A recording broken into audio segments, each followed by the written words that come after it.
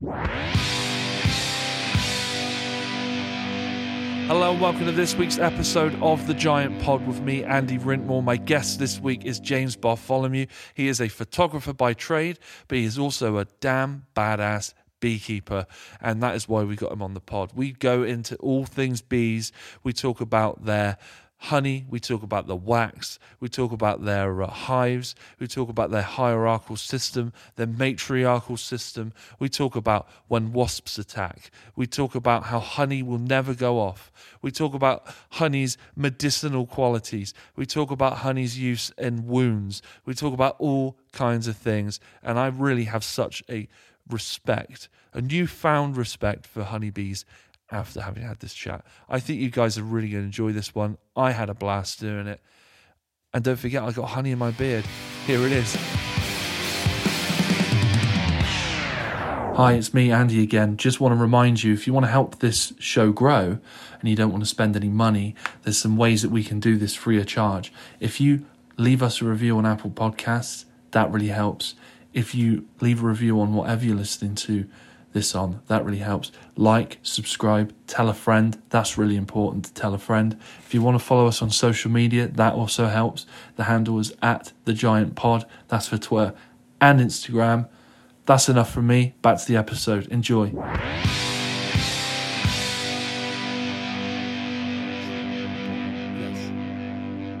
So don't get anything on my honey. Honey on the old bloody table. James. Hi, Andy. James Bartholomew, how are you? I'm excellent. I'm very well. Now, James, you are many things, beekeeper being one of them, which is kind of why I've got you here today. But what you do a whole range of things, don't you, in life? I think I first met you using a Victorian camera out. You used to go out in the... Yes, I did a photographic series on a 10.8 camera. Yeah. In black and white, from at night. It's nice to be out at night. Nobody else can see you. You can do whatever you want. Right. But I'd be often strolling home from the pub at sort of 2, 3 a.m. Oh, gone are those days. Yeah. The 10 p.m. curfew at the moment. And there'd be this tall chap with this old Victorian camera on. Wooden camera on a tripod under a cloak. Yes. And they'd be just stood there for ages. And although I would have had a few jars on board, I still had enough respect for the art to not get in your frame. So I'd end up just sort of standing there thinking, shall I cross the road? The thing is, Andy, these are probably such long exposures that you wouldn't have shown up anyway. Insignificant. How long is the exposure on an A10? Is it an A10? It's a 10.8. At night, it could be over a minute long. Depends what you want to do. And you're capturing... So if you've got traffic within that frame, usually not. Right. Usually without traffic, because I don't want the streaks. Well, sorry, I meant sort of hustle and bustle. So if I was crossing the road or someone came past in a car or whatever, how much of that over a minute exposure is actually being captured? Lights would show up, obviously. Right. But people walking wouldn't, because they're like ghosts. Oh. In this exposure. The other thing I did after the 10.8, which I should have probably done first, is... on my camera, there's a firmware called Magic Lantern that allows you to do 11 stop brackets from very dark to very light and blend all of those in high dynamic range or HDR. So you'd end up with a beautiful full tone picture of something at night, which your eyes couldn't even see with your own eyes. And that's very cool. Have you not done this yet? I've done that in color, yeah. Right. And I may do it again. Are you able to, with that camera, are you able to produce those sort of eerie, glassy-eyed Victorian portraits?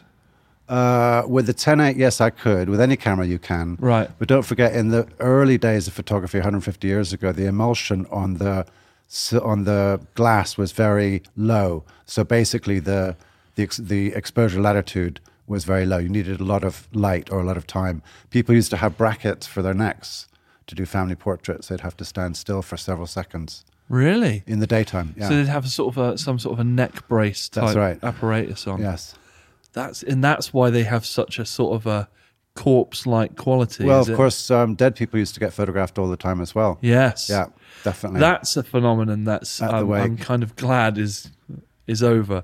It's fascinating. Funeral photography, death photography was a big thing. Yeah. Yeah. Who came up with that? Do you know? Well, when my wife and I went to go visit the grandkids in Sydney a couple of years ago, we did still deaths instead of still lives. We did ourselves dead all over Sydney, which was quite prescient. This was a little bit time before the lockdown and before the pandemic. Yeah, we just had ourselves dead all over the place instead of doing, because there were so many people doing selfies. We thought we'd do deadies instead. Have you always been a sort of have you always gone the opposite way? Have you always been a sort of a contrarian? I've always been a bit of a reckless wanderer. Right. I'm a photographer by trade because I'm not good at anything else. Well, that's not quite true. I'm good at many things. I'm a collector of very unusual objects as well. Right. And the front door, the front window of my house, as you know, is a bit of a treasure trove, and it makes people stop and look for minutes at a time. Then I come out and sell them honey while they're doing that. You're quite successful at selling honey. I do it by word of mouth, but because it's so good for you, anyone with any kind of ailment at all comes running to my door. I have a money-back guarantee on my honey, and no one's come back apart from with the empty jars, hoping for a discount. But I charge London prices, my friend. I know you do. I charge London prices. I know you do. I popped over yours one day. I'm not tooting my own trumpet here, but I popped round yours one day to drop off some donation money for something. That's right. And I left £9 lighter. That's right. It was 8 actually. 8 quid. 8. That's 8 right. quid. No, it was because all I had was 9. Yes. Sorry, 8. And it was a well spent £8. But I was quite impressed by your technique. Which was just like, you're going to buy some honey then? If you don't like dogs or come to buy honey, you can't come into our house. So you used to live in London, I believe. Did you grow up? Did you? I'm from Boston originally. Boston, Massachusetts. Oh, I'm a dual national Scots-American, and my dad's from Scotland. My mother was from America. We live back and forth a lot, so I'm transatlantic, really. Okay, it's because there is a twang in your accent. I just couldn't figure out what it was, but now that you've said that, I kind of hear it. Yeah. What's because Boston is almost, I mean, I've not been to Boston myself, but I feel like Boston is more English than quite a lot of America. It's very much foundation of the Puritan settlers, yeah. Pennsylvania, Massachusetts, New York, to some extent. Right. Yeah. And why such a, I don't want to use the word nomadic. Would you use the word nomadic? It's not nomadic. No. Why such a bouncer back and forth They couldn't decide where to live, these parents of mine, that's all. And it's a very, very different mindset. Okay. I remember being in primary school, my first time in London, and all these strange people who were my peers, these kids came up to me and asked me what football's the team I supported. And I said, I don't know. Do you mean soccer? You know, I had no idea. Yeah. No idea. So I remember once seeing a big sign on a wall that said, "Take courage." I was on a bus. And in that moment, I thought, wow, if I can be brave, I can do this. It wasn't until years afterwards I realized it was for a beer. Right. But I was an alcoholic by that time. Take courage, my friend. Yeah. You know? Wow. So I left school early, and I've basically made my own way in the world. And one of those things is keeping bees, because my dad was a beekeeper. Oh. So sadly, he died before I started keeping bees. Right. But I tell them about him all the time. You're supposed to talk to the bees. Okay. Yeah. Is this good for the bees' mental health? Bees were seen as a link between this world and the next in many cultures over many ages. So they were thought of as spiritual beings, thought of as being very sacred. A lot of Egyptian gods were associated with bees as well. So, yeah, they're to be treated with a great deal of respect. And is this through some sort of wisdom? That because they're very integral to our ecosystem. I mean, one of the reasons I have asked you here today is because I know there's so much to learn about bees that I don't know. That's so important and mind blowing that I know that you're going to give me the facts. But I am aware enough to know that, you know, a lot of our ecosystem relies on their work. Absolutely. And do you feel that this pedestaling or idolizing of the bee throughout ancient history is because they understood its place in the circle of life? Bees are the only animal who will store more food than they need. Bees are the only insect who create food that people can eat. Honey is the only food substance that has everything a human being needs to survive. So if you were anywhere urgently, the one thing you would need is a jar of honey. Really? There you go. Yeah. And how long can a jar of honey sustain a human being? Interestingly, if a bee wanted to have enough honey to fly around the world, all it would need is 2 tablespoons of honey. 2 tablespoons of honey is enough nourishment to get one bee all the way around the world. Really? Yeah, that's extraordinary. It's a magic elixir of life, honey is. It is an antibacterial, it's an antimicrobe. Bees are the only organism in the entire world that does not have any pathogens in it. No pathogens of any kind will be sustained in a bee. Part of the reason for that is they have all these microbes, they have all these enzymes and amino acids. They also produce hydrogen peroxide, which is something I know Donald Trump is very keen on. But when he talked about taking bleach internally, all he needed to do was take a teaspoonful of honey. Because honey has hydrogen peroxide in it, which is actually something that wakes up a system in your body to produce good things. Interestingly enough, it's a small amount of hydrogen peroxide, but it is enough that if you were to wash your hair with honey in your shampoo, your hair would go lighter. So Donald Trump, all you need is to eat honey every day. Okay? That's all you need. Whether you elect it or not, just eat honey. You'll be fine. Just eat honey. And there are different kinds of honey from different varieties of bee. Sure. I'm very aware of the fact that, there will be honey that will taste different from region to region. Yes, that's absolutely true.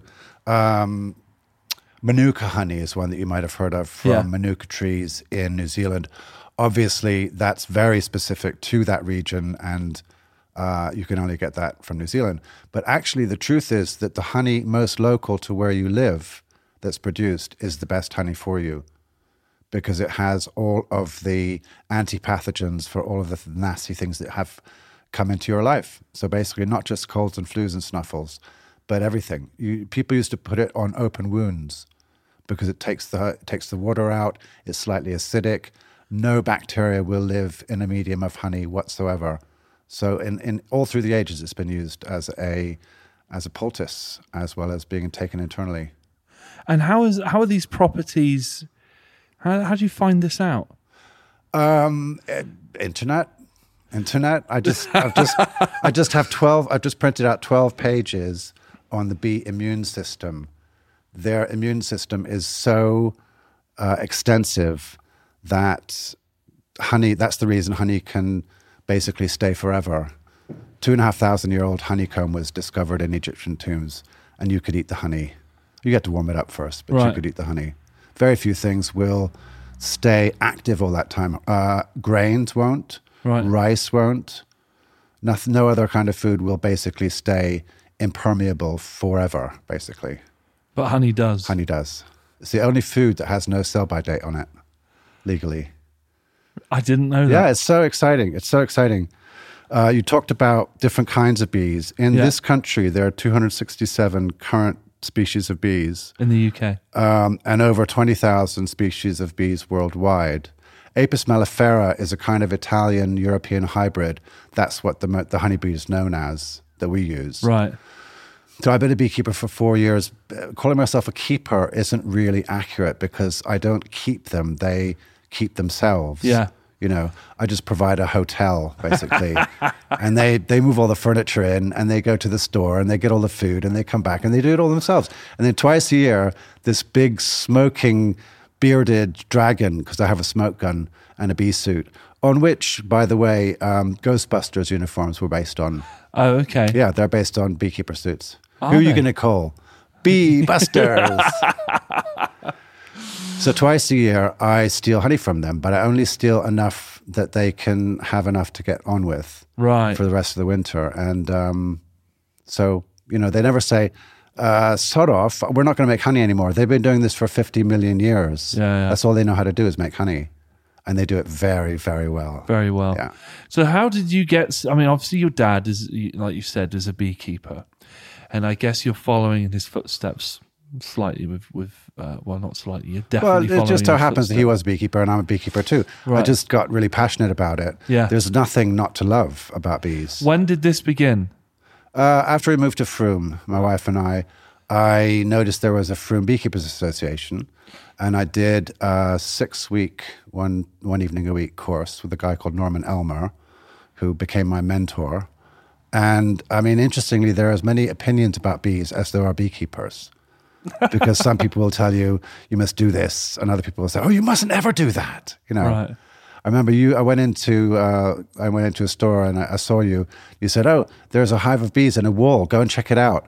And I did. Yeah. And they're great. They look really happy. And, you know, who's going to bother them? They just go wherever they want. Don't forget, if the hive gets too big in any season, any hive gets too big and there are too many of them, they just go, sod this, we're off for pastures new. They take the queen. Yeah. They take her very carefully to a place that's only going to be within about 500 meters of where they are. Right. And they start a new hive, which is great for bees worldwide, but it's bad for beekeepers. Right. Because they lose half their hive. Right. And then they make a new queen from any cell, from any worker cell. They just feed it raw jelly all the time. It pokes out with a little crown on and a scepter. See, the hive is the closest thing you'll get to an animal democracy. All decisions are made by the majority of the shareholders.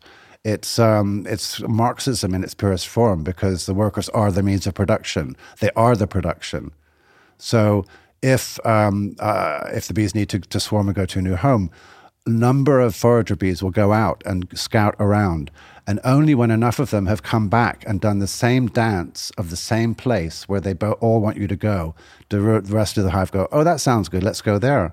So everything is done democratically. Wow.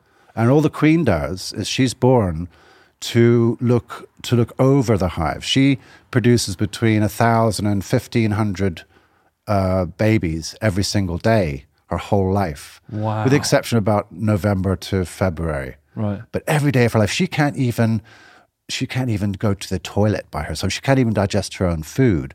She's looked after by an entourage of worker bees who only look after her. How do they digest her food for her? They regurgitate it just like a mummy bird will do with a baby bird. It's really interesting. So the queen's born. She becomes a virgin queen. She leaves the hive only once in her entire life. Is, shall we say, impregnated by as many drone bees as she possibly can, because that will give her a better chance to have a really healthy colony, won't it? If she's got sperm from many, many different drones. She'll come back and never leave the hive again. And is this like human reproduction where it's, you know, one of these drone bees sperm donations, let's say, will make the cut? Yes, it is. You never get twins or triplets. Right. 90% of the bees in a hive will be worker bees. They're female, they're sexless. They do all the work. Sound familiar?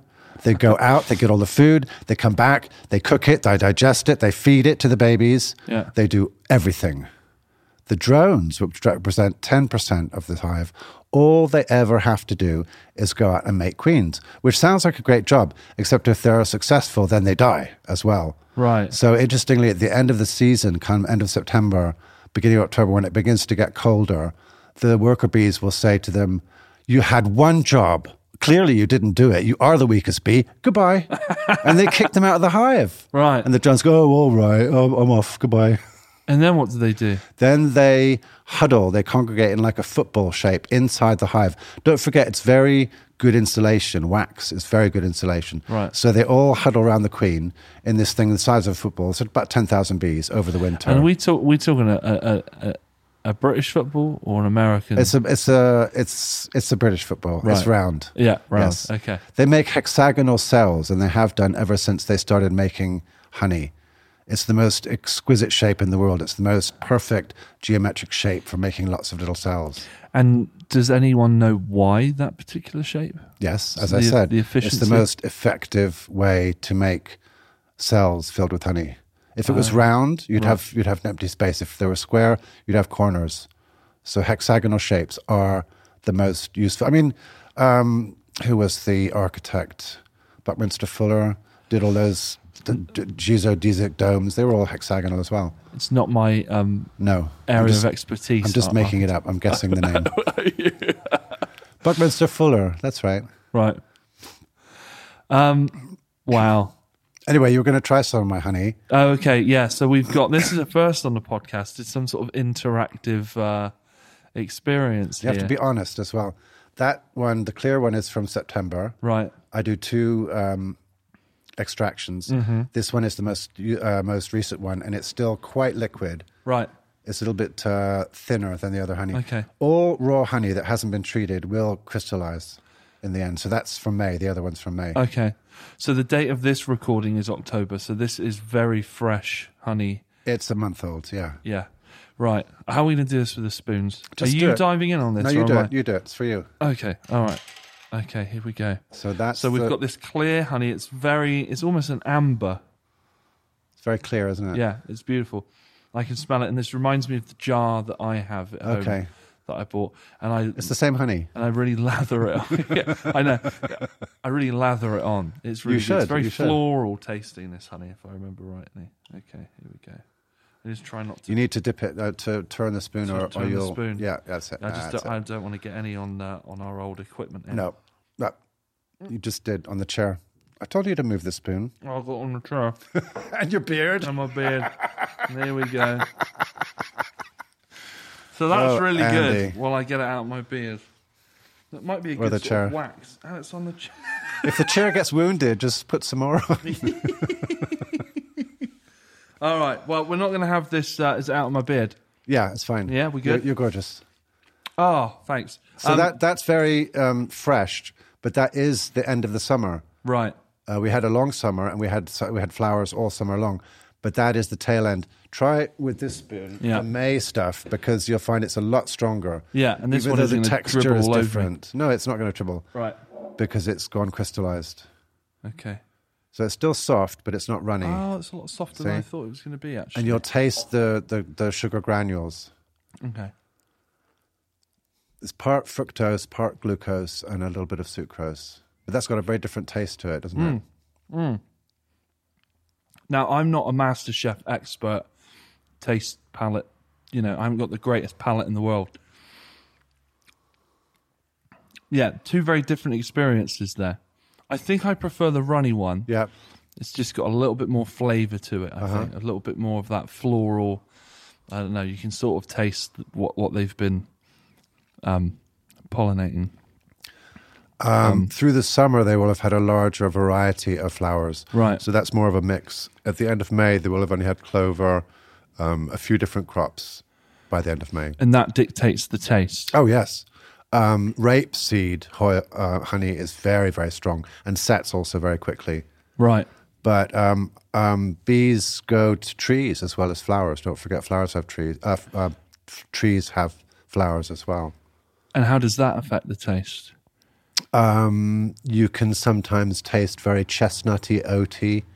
It depends where you are and what you do with your bees. Don't forget, in America, the almond crops in California are done by bees that are flown in, literally, on flatbed trucks. Right. And they're opened out for a week or 2, and all they do is this monoculture, which is actually really bad for the bees. Because, why are you laughing? You haven't got the honey out of your beard. I'm giggling because I just found some more honey in my beard. I'm so sorry. But yeah, it's going to stay. It's going to stay in there. That's all right. That's all right. It's going to be a very blonde patch tomorrow, as you said. Oh, it'll be fine. For the peroxide. So that's a bad thing that people do with bees. They actually cart the bees all over different places to follow specific pollination that can only work by this fashion. What they should really do is to have much more stationary, built-up colonies of bees and have mixed crops. Because if you have monocrops, that's only going to be good for a certain time of the year. Then after that, they've got to fly a long way away.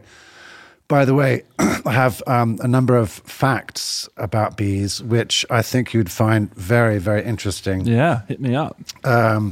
One of them is, and I've rearranged this, a bee will fly generally 2 to 3 miles in any direction to get nectar and pollen. But they have flown up, they've been known to fly easily 5 miles or more 5 miles out and 5 miles back is 10 miles, right? If you take a bee and you scale it up to the size of a human being, that's the equivalent of me getting in an ultralight plane and traveling 1,250 miles. 10 miles to a bee is 1,250 miles. All right, 750 there and 750 back. Bees do amazing things. Yeah. They also have a number of different eyes, some of which take like a speed camera trap picture every 6 seconds. There was an interesting experiment they did in England and at the same time in Germany. They took 2 sets of bees. One set, they just let them loose. They took them to another place, let them loose, and they came back to the hive they were at, the place they were at. The other set of bees, they took them to a separate place, knocked them out, and then woke them up. And they both came back to the hive at exactly the same time. So they don't even need the sun. They have all sorts of different GPS things that they use to remember where they are. And just to make it easier, every single hive smells different from each other. So they'll come back, and if they're drunk or if they've been out too long, they'll go, oh, this isn't my hive. And they'll go to the next one. But in the summertime, I now have 5 hives. Right. And there can be upwards of 60,000 bees in each hive. So in the summertime, there's over 300,000 bees up there. And I've been in my I've been apiary. there. It's actually the most central apiary to Frome, which is why my bee meister Norman, bless him, he said James's honey is the best in Frome. I could have died when he said that. I'm ever so proud. I'm so proud of my bees. I don't do anything. I put on a bee suit. I disturb them as little as possible. Yeah. You're supposed to mark the queen with a fluorescent pen so you can tell where she is. I'm buggered if I can even see her. Right. You know, I just let them get on with it. Yeah. As soon as it's warm enough, I put a few supers out. Supers are the frames that have foundation wax on it. Right. Where they put the honey. So if you put enough supers out, they're not going to swarm because they say, oh, we've got lots of honey. Let's put it up here. Let's put it up here. Let's put it up here. Last year, I got 450 pounds of honey off of 4 hives. This year, I got about 350 off of 5 hives. So it's not a science. It's not exact. Right. And I'm just grateful when I get the honey. And how much has to be spent? Say I wanted to get into beekeeping tomorrow, let's say, forgetting that we're in a autumn. If I wanted to get into beekeeping tomorrow, what do I need? What is the basic kit, and how much are we sort of talking in terms? Let's do it in pounds. First thing is you can't do it now. You have to wait till the spring. That's the first thing. First thing is just to decide to wait until spring, and in the meantime, do a bee course. Yeah, do a bee course, or befriend somebody who can be your mentor. You need somebody who can help you. To get a hive together, you basically put together a flat pack hive. Right. There's one called the National that was invented by a Frenchman in the last century. Up until then, don't forget, certainly in this country and in Ireland and most places, beehives were made of straw in the shape of a round dome. It's called a skep.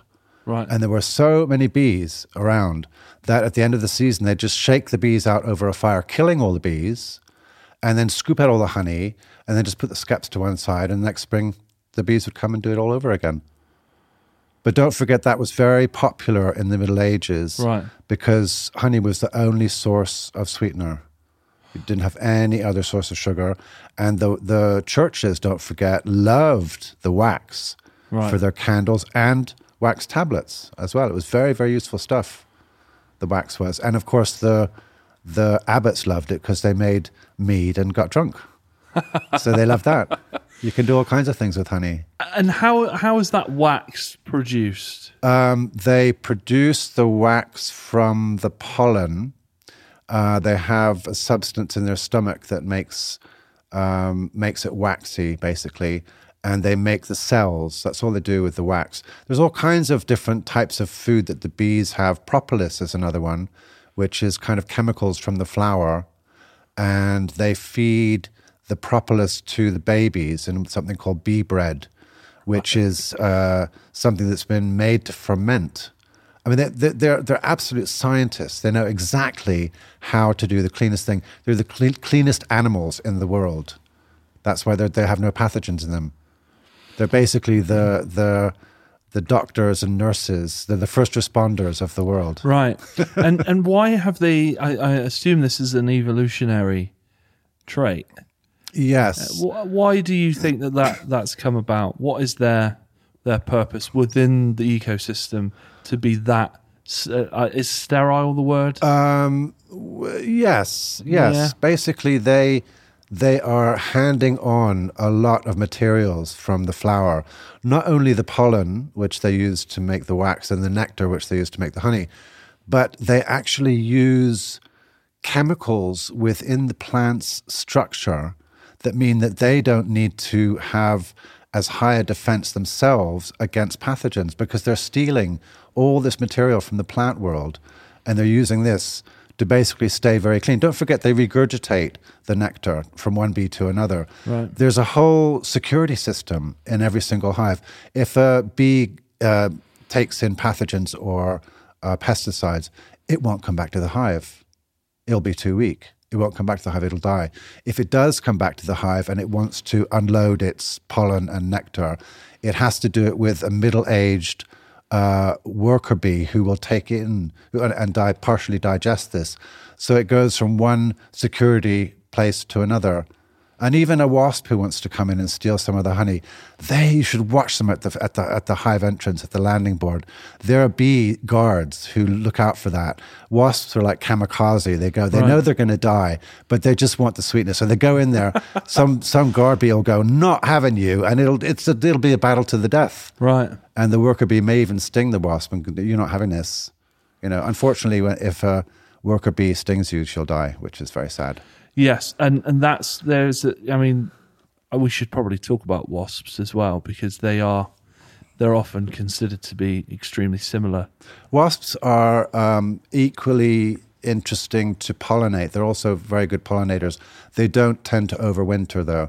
The thing about honeybees, out of all these different species of bees, is honeybees virtually all the time will overwinter. They'll hibernate. So the same hive, the same bees you see in October, you'll see in February, because they'll survive the winter by huddling together and maintaining their energy when there's no food. And they eat the honey that they've stored. So what is the wasp? What's the relationship with the wasp and the honeybee? Oh, well, the wasp wants to steal the honey. Right. And so if there are enough wasps and there's a concerted effort, they will actually invade a hive. Right. And steal all the honey. That rarely happens.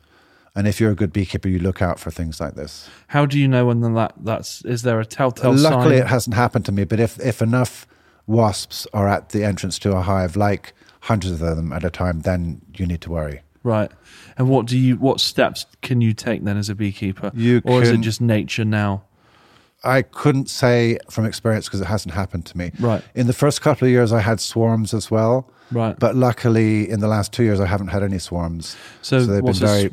sorry, as I said, a swarm is when a hive gets too big. Yeah. There's too many bees in it, and there's not enough space for them.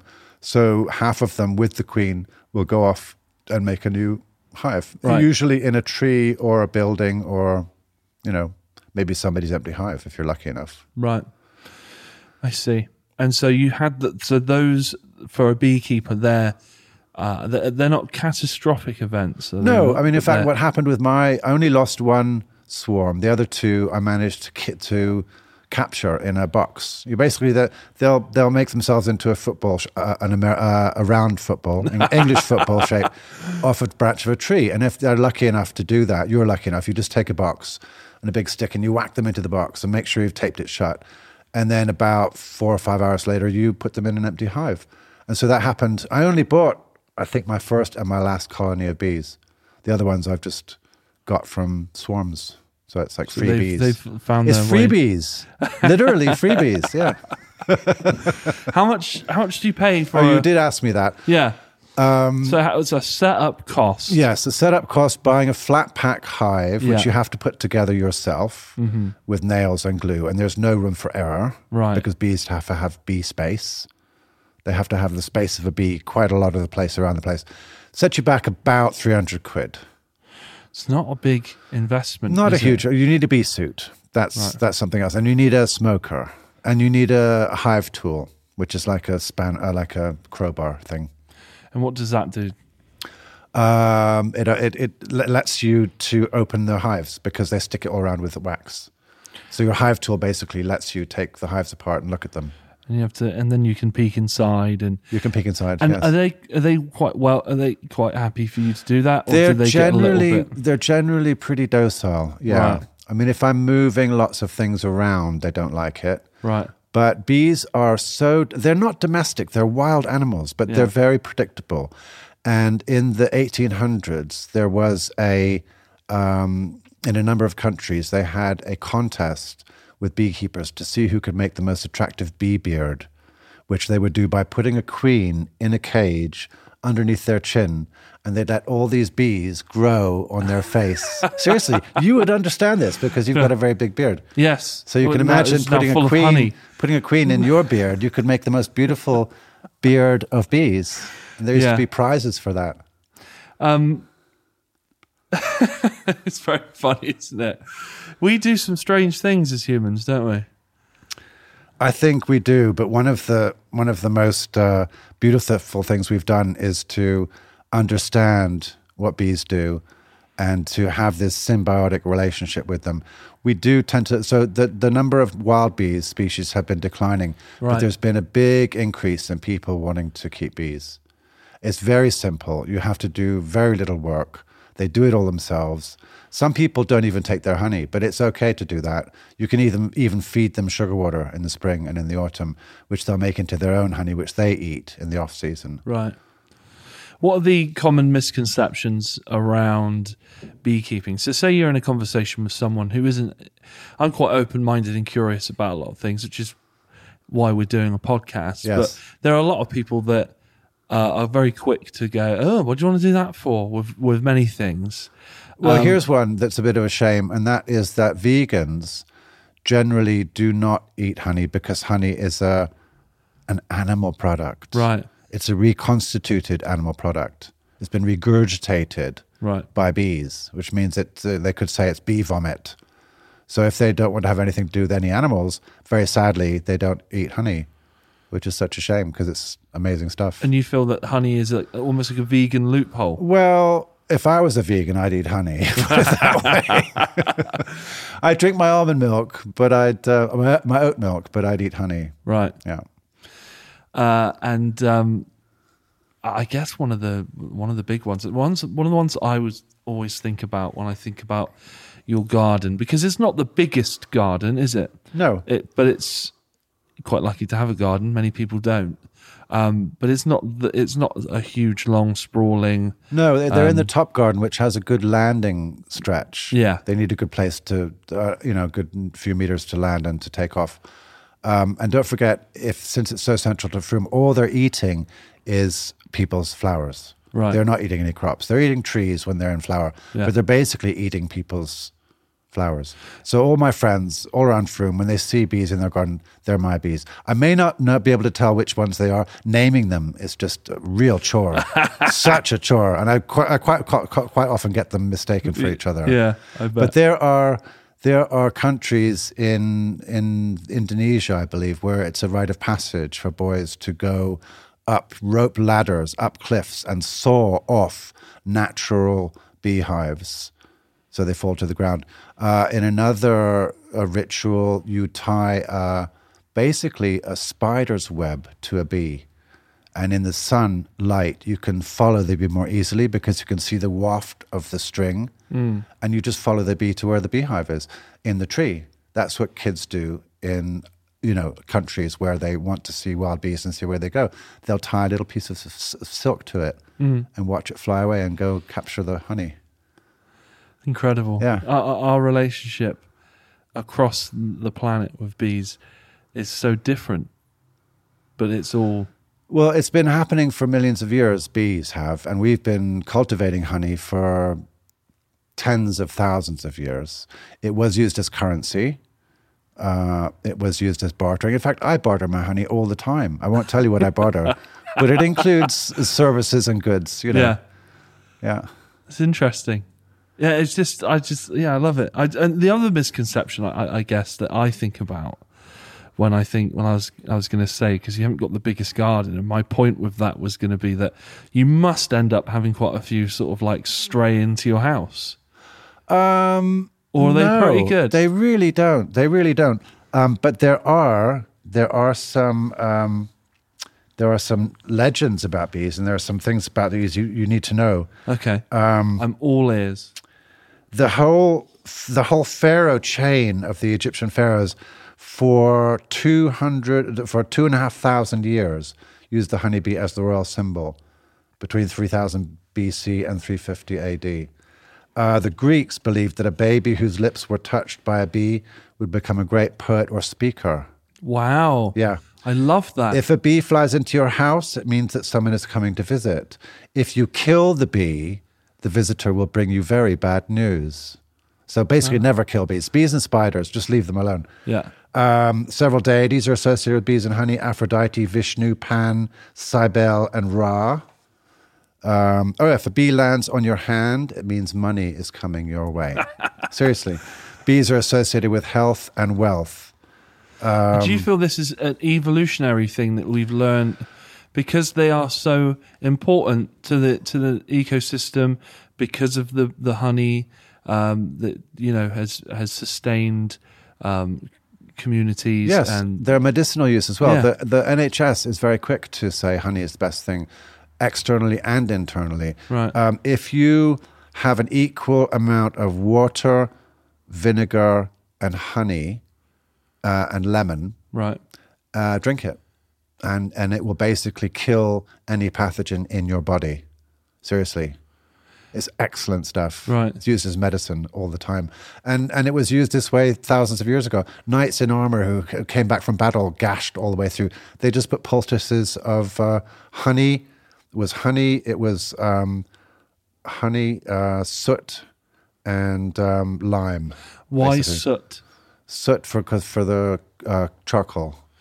I see. Because that would be presumably carbon. Right. Yeah. One thing I discovered recently, and there's a lot on the internet you can look at. What would you mix with honey? Garlic.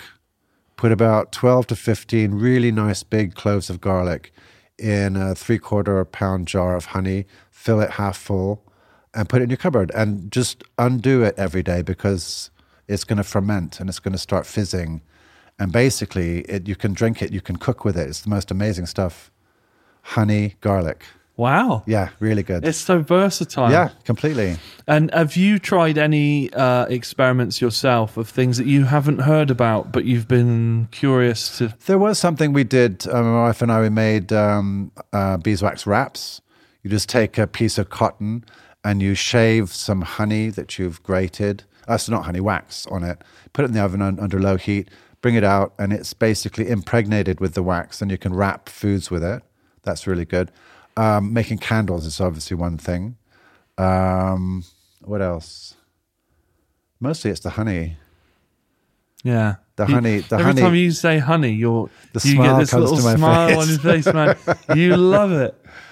Yeah, I do. Tell me about bee stings. That's the other thing, I guess. Oh, when you get stung all the time. My wife went to the doctor today. She forgot to ask her for an EpiPen, which is unfortunate, because the last time she got stung by 3 bees at the same time in the same place. Developed a very adverse reaction. I took her to the medical center. Right. They kept a very close eye on her. Wow. An EpiPen is basically a syringe full of pure adrenaline. Yeah. Do you remember the film? Pulp Fiction. Yeah. I knew you were going to go there. So, but basically, the thing is, you need a prescription for it, right, because it's obviously adrenaline, and you can't get it until you've had a bad shock from a bee. Right. But she can call. She knows that she's had that experience.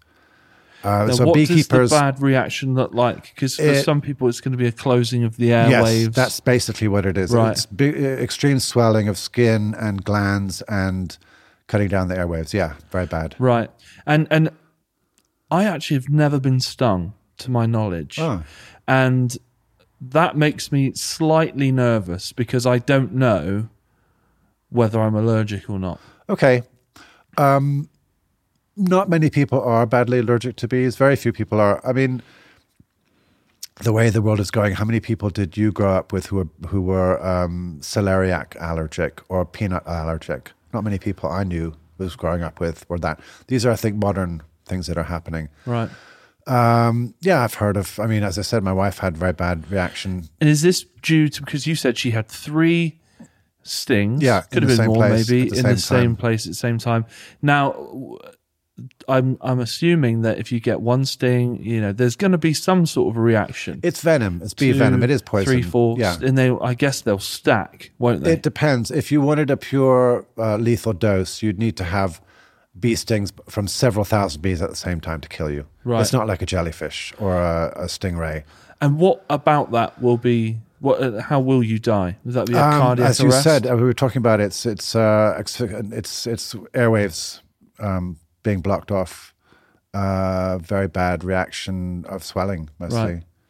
But don't go on about that because it's very rare. Yeah, it can be easily treated. Very, very few people die from bee stings. And more people die from lightning strikes than bee stings. Seriously. And I don't. Yeah, like you said, I don't want to dwell on that because I don't want to. Because we're here to celebrate bees and your love of bees and learn things. I've definitely learned so much about bees already that I didn't know. And I think, it's like sharks, isn't it? So his jaws come out. Yes. Oh, God. All sharks don't overreact. Monsters. There's an English comedian I can't name, but he's done a very good piece on bees. So there's 3 kinds of responding to bees. One is pretending it's not there. And just if I don't move, nothing will happen. One is a wafter who will just go, and waft it away. And the other one basically screams and runs as fast as they can the other way. There's no point to be scared of bees. Right. They're not going to sting you unless you bug them, basically. Right. And what constitutes bugging? Running around like they're going to sting you. You need to chill with the bees. You need to chill. Be at one with the bees. If you chill with the bees, they chill with you. They chill with you. They hang out. So I walked past that wall that I mentioned. They were talking about, yeah, the other day to you. They're still there. I don't know, but I was in the area the other day and I was marching home. I think I was trying to get home to get back here to do some more podcasts. And I was pursued by a bee. And I tell you, it's annoying. I know.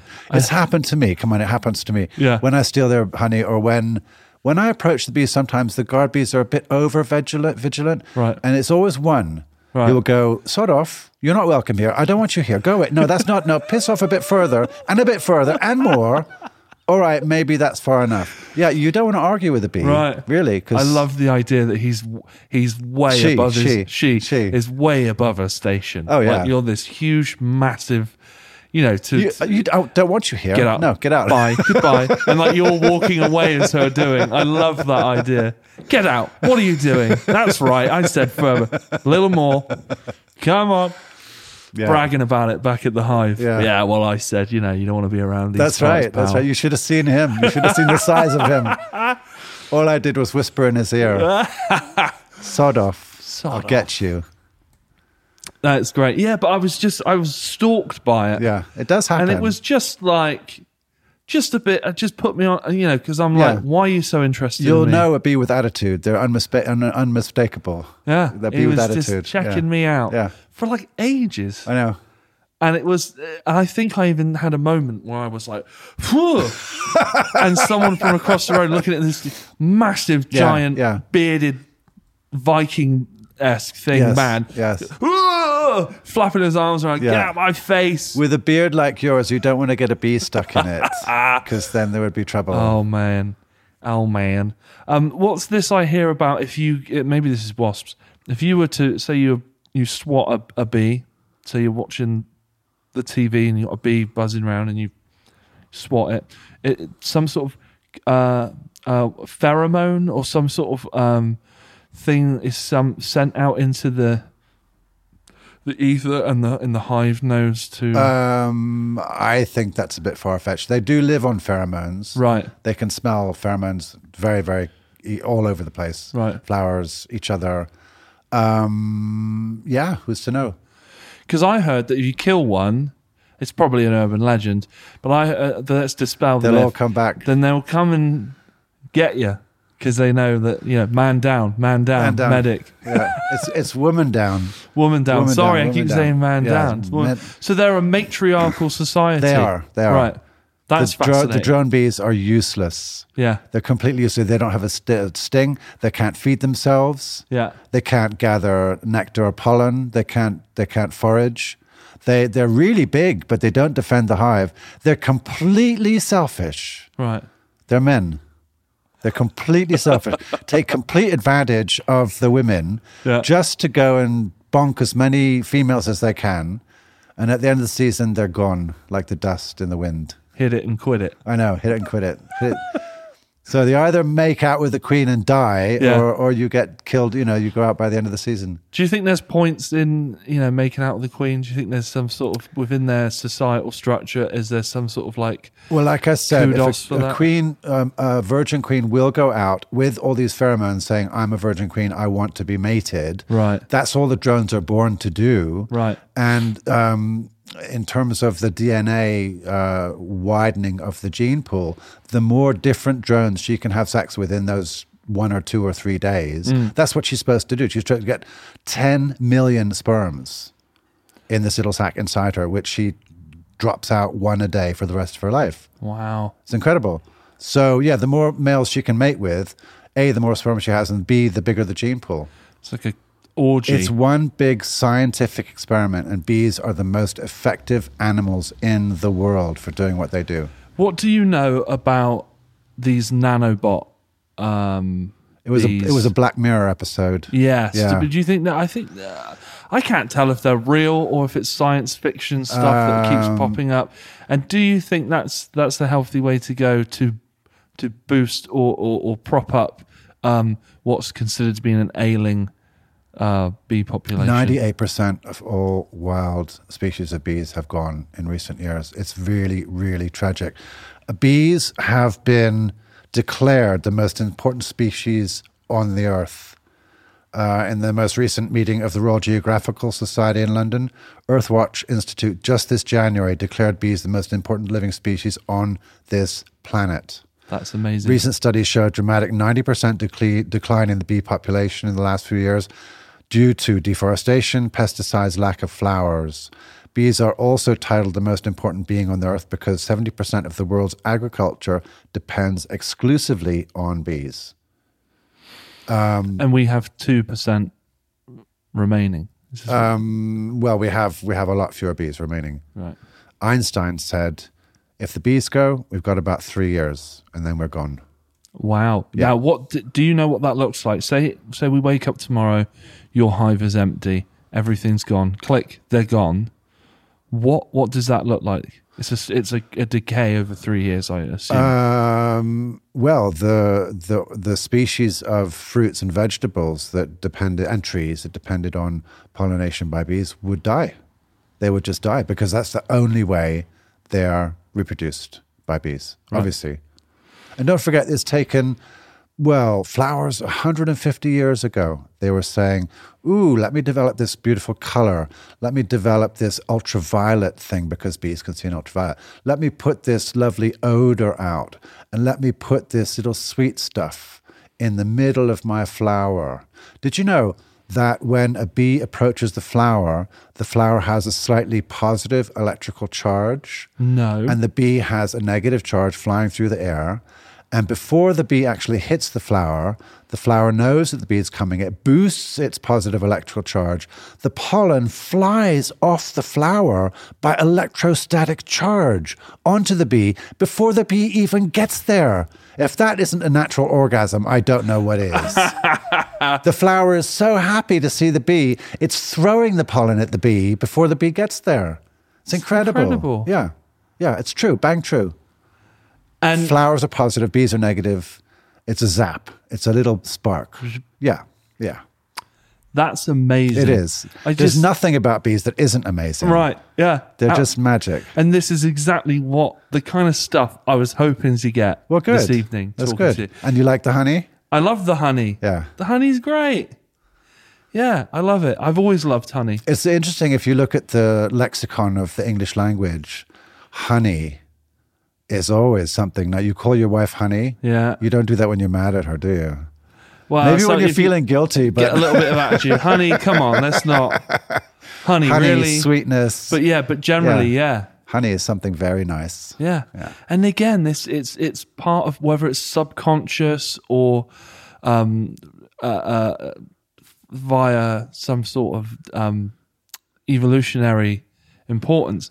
You know, nature is telling us something about bees, isn't it? When we use honey and things like that, it's reinforcing on a subconscious level, isn't it, that this stuff is important. This stuff is good.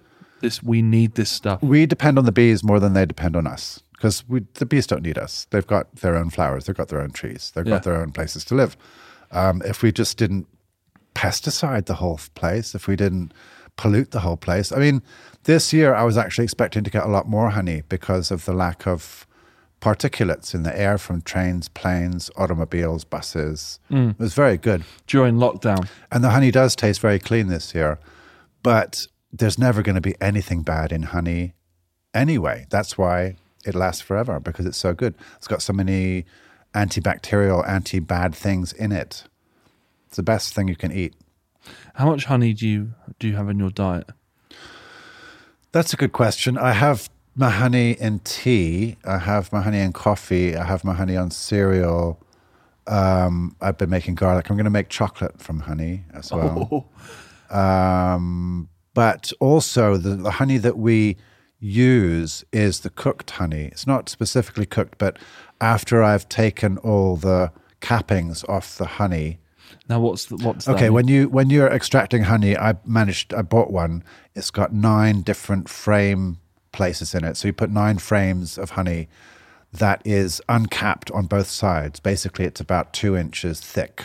And what is this? Some sort of like sheet thing? Yes, that goes... it's you put when you're starting out, you have foundation, which is just a flat piece of beeswax with little indentations of hexagons on them. Right. They build out the honeycomb on both sides of that. Right. So at the end of the season, when it's full of honey, you basically take a sharp knife and you cut off the ends of the honey where they've sealed it, ends of the wax. You put them in, you centrifugally spin it, and it takes a long, long time, but it basically comes down and you put it through a couple of metal filters, and that's all you do. Then you put it in jars. What do you use to centrifugally spin it? It's an extractor. It looks like a great big butter churn, basically. It's made of metal, and it's got gears on it, and you just basically spin it. It takes an awfully long time, but it comes out a spout at the bottom. So how was this done in the Middle Ages and in times of when we didn't have precision machinery? Sure, like I said, they would collect the honey in skeps in the wicker baskets. Yeah. The end of the season, they'd shake the bees out and kill them, which was actually a good thing for the bees because it got rid of the older ones and the diseased ones. There were so many bees in the wild, it didn't matter. And so many people were doing it. If you were any kind of a family or a household, don't forget there were no supermarkets up until very recently. If you didn't grow your own food, you'd starve. Yeah. If you didn't have any bees, you wouldn't have any honey, any sweetness of any kind. Yeah. It's great for ailments as well. But so virtually every house that would have a hive or two. And in Ireland, there are ancient honeybee rites which go back hundreds and hundreds of years. And the laws were very specific, which said that if you rescued a swarm from a neighbor's field, you had to give them half the honey. If you rescued a swarm on common land, you had to give a proportion of it to the town. It was very carefully measured out because it was so valuable. It's incredible. And don't forget, in the church, before you had wax candles, the only way to make any light in a church was through tallow. Tallow candles are animal fat. It's smelly, oily, really smoky. The flame you get from a beeswax candle is clean and bright and sweet smelling. And the church wanted to fill their dark, cavernous churches with some kind of light, didn't they? Yes. To manipulate and basically hoodwink the population. We won't go there. We could go there. We could go there. I mean, I'm happy to go there. I'm an atheist. Christopher Hitchens. You swear to God you're an atheist? But yeah, no, it's just what's not to love about bees, really? Nothing. This has completely changed I already wanted to change my attitude from because growing up, I'd see a lot of things on TV that were sort of sensational, like I'd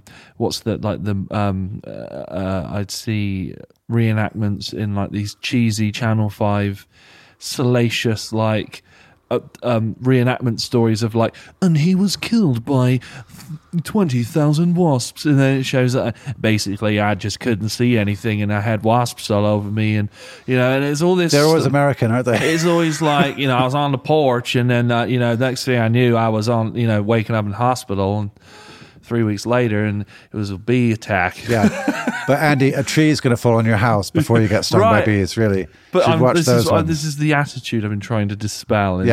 Basically, don't be scared of getting stung by a bee. If you are stung by a bee, you'll know it because it'll hurt, but in a kind of stingy way, not badly like a wasp or a horsefly. Right. Now that's a real sting that will really, really hurt. If you've ever been stung by a horsefly, you know about it. A wasp or hornet is the next strong one. And a bee, the thing that happens when a worker bee stings you is the bee mechanism, the stinger, has a pump in it, so it will continue to pump the bee venom under your skin. It's got a barb in it. Right. You actually need to pull out the little tiny stinger. Yeah. If you don't do that, it will be worse for you. Yes. I saw a video the other day of a guy wearing a pair of like Timberland worker boots, whatever, and a bee had decided to sting this boot. Yeah. It's kind of got a leathery, I guess to a bee it's sting a leathery. Boot? Yeah, it's like a leathery skin-like finish on the boot. And I'd never seen this before, but the stinger was in there and the bee was sort of shuffling away. And there was like a tether between the back of the bee and the stinger. That's its intestines, And it was that pumping the... Yeah, there's a pump in the end of the stinger which continues to pump the poison into your skin. And you can't take it out easily because it's barbed at the end. Right. But yeah, just think of the bee. Forget about you, think of the bee. Yeah. Bee's going to die. And a bee sting's something you get used to as a beekeeper? Definitely. Just now I gave them some Apigard, which is mostly made of mint, wintergreen. It's a herb. Right. And it basically prevents varroa, which are mites that live on the shell of the bee. Bees will last between now and next spring. So I've just put a layer of this stuff, which is quite natural, underneath the bee excluder, the queen excluder. So right in the middle, at the top of where they actually live in the brood chamber. And taking them apart a little bit, taking their roof off. Right. Yeah, I would expect to get stung a couple of times by these overactive guard bees. Yeah. And if there's half a dozen of them going, oi, no, piss off, no, now. I mean right now. I mean bang, sting. You know, they're pissed off. Yeah. Because you take their house off. But that's a good thing. It just shows that the hive is working as it should. Right? Yeah, it shows that they have their instincts. They're gonna protect their hive at all costs. Yes. Are there any cases where a hive acts strangely and doesn't act as it should, or are they're not triffids? They don't move. The hives stay where you put them. They don't grow legs. No, but I mean, what I mean is like, is there ever a moment where in beekeeping where you think, there's something not quite there's all right kinds of about things. this. No, there's all kinds of things that they do. Right. In the summertime, they get very hot. Bees need to be about 90 degrees Fahrenheit, which is about like us, Right. So that's quite hot. But if it's really hot, like 95 or 100 degrees in the sun, don't forget, the wax is almost melting in there. So they'll go out and they'll just pour over the landing board like a beard. It's called bearding. Right. So they'll do that when they're really, really hot. And they'll also... if they're going to swarm, they kind of make a big cloud before they do that. But generally, when I'm doing things to their hive, a lot of them will come out the front going, "Oi, what's going on?" Don't forget, there's tens of thousands of bees at any time in the hive. The worker bee that you see gathering the forage is at the very end of about 15 different jobs that she's had to do. Right. And only when she's at her prime of Miss Jean Bee, can she go out and be a forager. Oh, finally, they let me out of the hive. I'll travel as far as I can. And don't forget, when the other worker bees who come back, they'll tell the bees that are leaving not only where the honey is now, but by the time they get to it, where it will be then, which is just amazing. And that's called the figure of 8 dance. Right. And a bee will tell other bees exactly how much honey it is, where it is, how to get there. So by the time a bee leaves a hive, it knows exactly where it's going. With the dance? Yeah. Yeah. And what do we know what all the dances are? Yes, it's a figure of 8 dance. Yes. And the actual shape of that figure of 8 will say how much honey it is, what direction it is, and how far away. So perhaps a tighter figure of 8 will mean one thing, and a broader, longer. I have to say I don't speak bee. I'm afraid I don't speak bee. I almost speak dog, but I don't speak bee. If you could speak bee, what would you say? I would say thank you. I do all the time. Right. I told them I was coming tonight. I said they're going to be famous. Yeah? Yeah. They really are. Nancy and Susan were particularly excited. Oh, I bet. Yeah. It's so hard to keep their names apart, to keep them apart from each other. I get confused with them all the time. It's quite embarrassing. Do you name the queen? Because that's an easy one, isn't Queen. it? Just queen? Yeah, just queen. Not Queenie? Not Queenie. Queen. No. And I try to bother the queen as little as possible. When you're taking frames out of the brood chamber, don't forget, you could accidentally squash a queen. And then what happens then? Then you have to make a new one? Then they say, sod it, there's no queen. Right. We have to make a new queen. Right. And they'll take a worker bee and they'll feed her exclusively on royal jelly, which all worker bees get for the first 4 days, but after that they're fed on pollen and bee pollen. But only a queen gets fed on royal jelly. There's a Roald Dahl story called Royal Jelly. Right. It's one of his short stories. And husband and wife have for a very long time been trying to have a baby. Finally, they do have a baby. And the father is feeding her royal jelly. And she begins to get this kind of furry stuff on her skin. And it's quite creepy. I get the sense that you really look forward to diving in and doing your beekeeping maintenance. Yeah, I wish there was more of an excuse to interact with them. This is what I was going to say. Is there days when you're like, God, I just kind of want to play with them? Well, no, but what I do is I just go watch them. I just go and watch them, particularly with the wasp attacks. One wasp at a time. It's just great to see. Because the wasps go, you can't see me, you can't see me, you can't see me. Here I am, and bang. And then a guard bee goes, no, you're not coming in. No, you shall not pass. Yeah. I said they're so busy and so industrious. It's also, I think, the religious and spiritual aspect of bees is because they ultimately work for the benefit of others. If you think about the pollination they do. Right. They're just doing it for their honey. Yeah. But any hive will produce 2 to 3 to 4 times the amount of honey they need. So you can easily take some. And you were saying something to me the other day about the creation of paper. They create paper with their... Wasps will do that more. Oh, wasps will do the paper, right. There's somebody else. I don't do wasps, I do bees.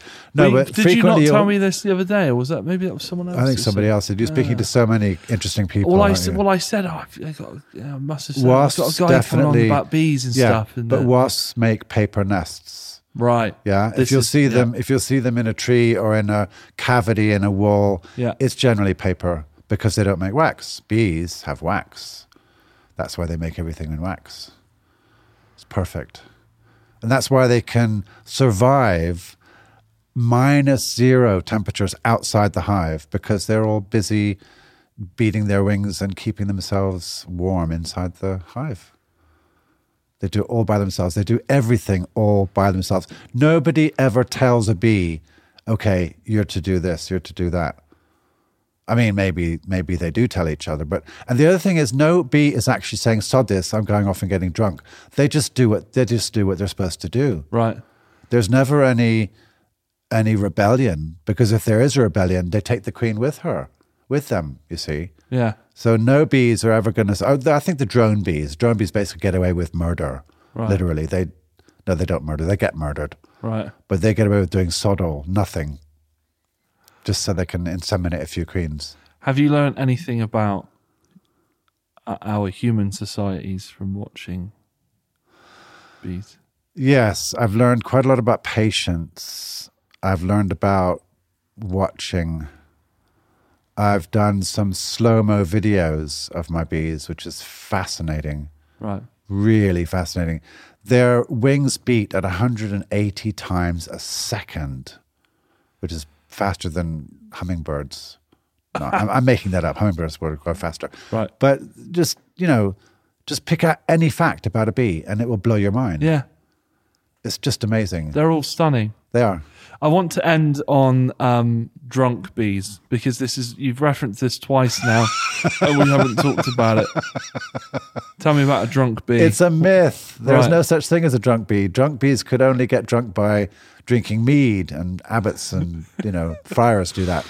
They do feed fermented bee mold to their babies, and that's because it's got so many enzymes in it. It's healthy bacteria, lactose and things like that. There's no such thing as a drunk bee. It could be drunk on sugar and pollen. When they come back, they have lots of pollen in their pockets and they're ever so proud. Yeah. They just come back. But they're selfless. They do everything for the good of the hive. This is what I thought you meant. I thought that they could get to such a point where they've gorged themselves on so much pollen. That I mean, they have a great time. They have a bit of a... Every flower they go to, it's a kiss of life. Right. It's a sacred interaction. They do that all day.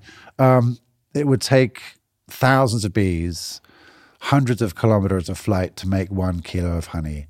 And in her whole lifetime, any worker bee will only produce about 1/12 of 1 teaspoon of honey. So that's why you need 60,000 of them to make lots more honey. That's great. I think that's it. Okay. I think that's it. Unless you had other facts that you wanted to get out there. I know you've got many sheets of prepared material here, and I wouldn't want any of this to go unaired, let's say. Yes, I think the interesting thing about honey is it's the one food substance that contains all of the substances needed to sustain human life, including enzymes, water, minerals, and vitamins. So when the hard times come, make sure you know where your local beekeeper is and be prepared to trade and barter for it, because honey will always last in value. You will always want honey. There you go. Amazing. It's been a pleasure. Thank you, James. Thank you. It's been a real education. Good. It's been great. Thank you so much. I want you to start keeping bees too. Think about it. One day, maybe. Okay. I'm not adverse to the idea. Good. But do you think bees are not for people with commitment issues, are they? It's okay, because you don't need to do very much. You can basically get a hive and leave them. You don't really have to do anything. Right. Or you get somebody else to do it. I would do it. So that's what you can do if you really want to help out the old bee. Yeah. It's just, if you've got a big enough bit of land, buy a few hives. Get a couple of hives. Do they need shelter overhead? They have their own shelter. Right. Yeah. Yeah. And you can put beehives anywhere. As long as you keep those hives in terms of their structure and their materials healthy and not rotten and whatnot, then you can really help out the old bee. You certainly can. By just dropping 300 squids. Yes. And setting up a beehive at the bottom of the garden. You would never look back. Never look back. Nice. I love it. We're going to end it there. Thank you.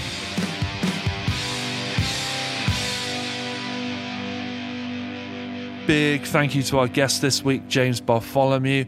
You can check out links to his honey and his beekeeping pages and his photography work in the show note descriptions.